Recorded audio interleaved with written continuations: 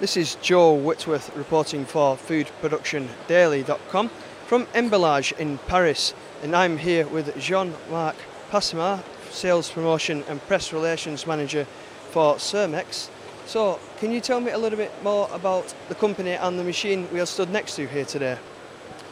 Cermex is an end-of-line integrator. We manufacture machines like case packer, shrink wrapper, and palletizer. We today introduce to the market a robotic solution that integrates collaborative function between the operator and the machine. So basically, the robot adapts his behavior depending on where the operator is standing in and out of the machine. When the operator accesses what we call a yellow zone, the machine slows down to a slow motion cycle, reducing its speed. And when we enter the red zone, the machine will completely stop without touching the HMI screen or without opening any door.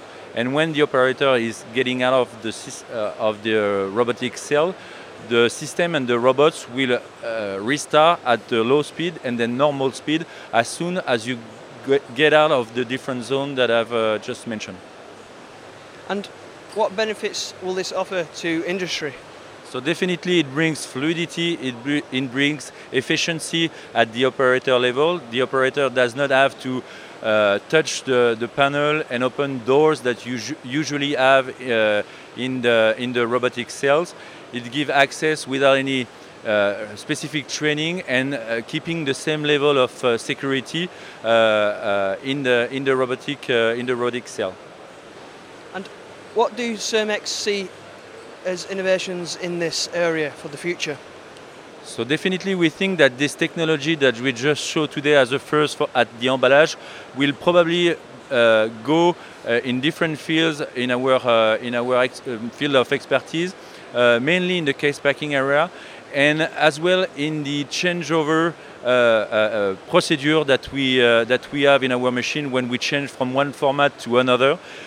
Basically, we think that this technology could help and could improve the speed and the easy way to change the format, having the robot and the operator working together during the changeover, and as well having the robot really collaborate with the operator in some part of the changeover that they can do together, for instance with the tooling of the robot that can be given by the robot and handled after that by the operator.